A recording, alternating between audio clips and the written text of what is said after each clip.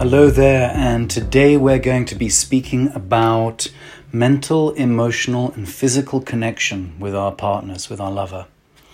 The reason I find this so exciting and so important is it's really useful and empowering to organize what it is that is being received and being given in a relationship so that we can become conscious of what's coming into us and what's coming out of us. And if there's anything that we want to change, we can then do it. So I'm going to propose to organize the energetic interaction between you and your partner or your future partner in the following three categories. Mental. These are the ideas, the discussions, the decision-making that goes on between you two. Then we have emotional. Emotional connection is about love. It's about feeling. It's about intimacy. It's about romance.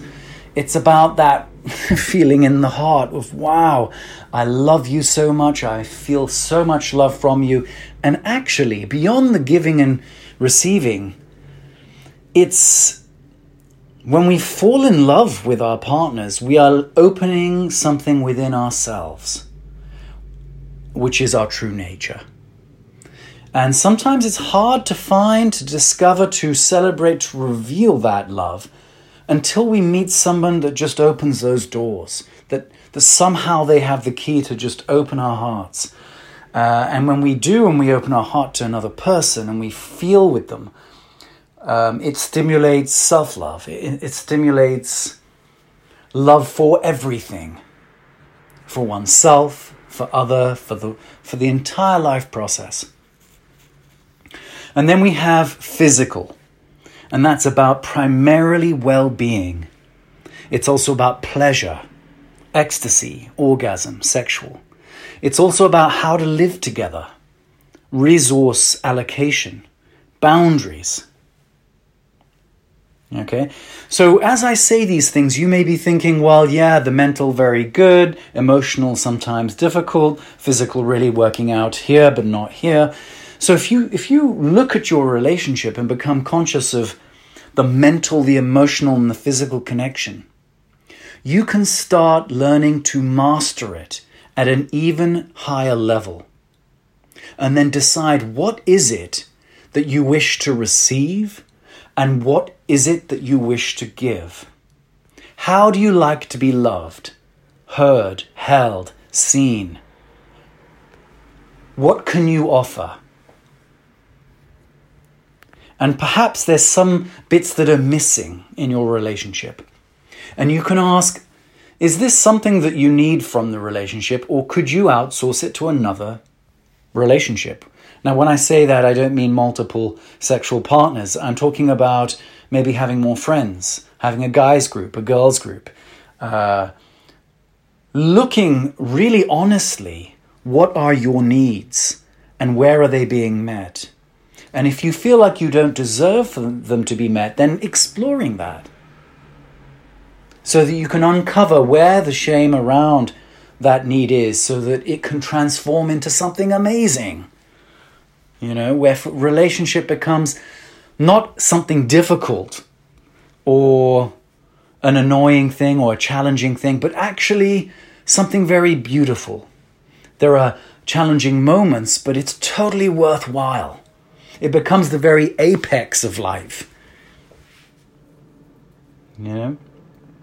To have a best friend with benefits, you know, or somebody who is your lover, your best friend, your soulmate, your mirror, your twin flame.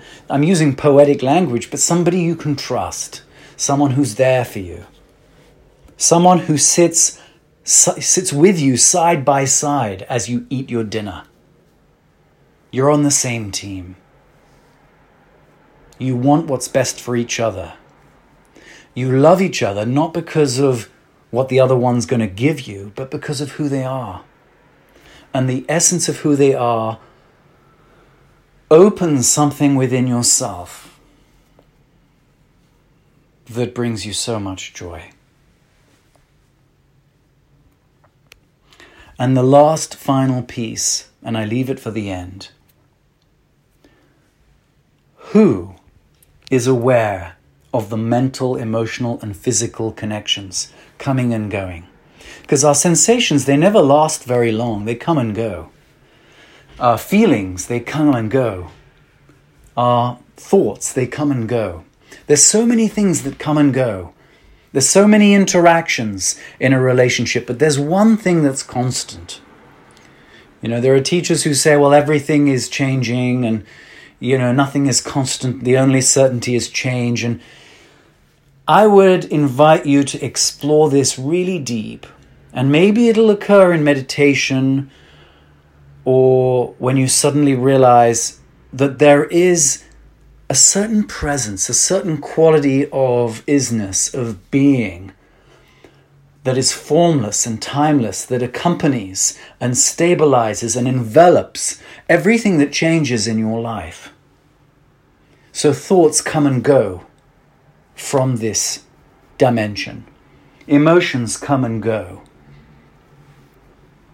Sensations, the five senses, they come and go. And even our partners, they can come and go.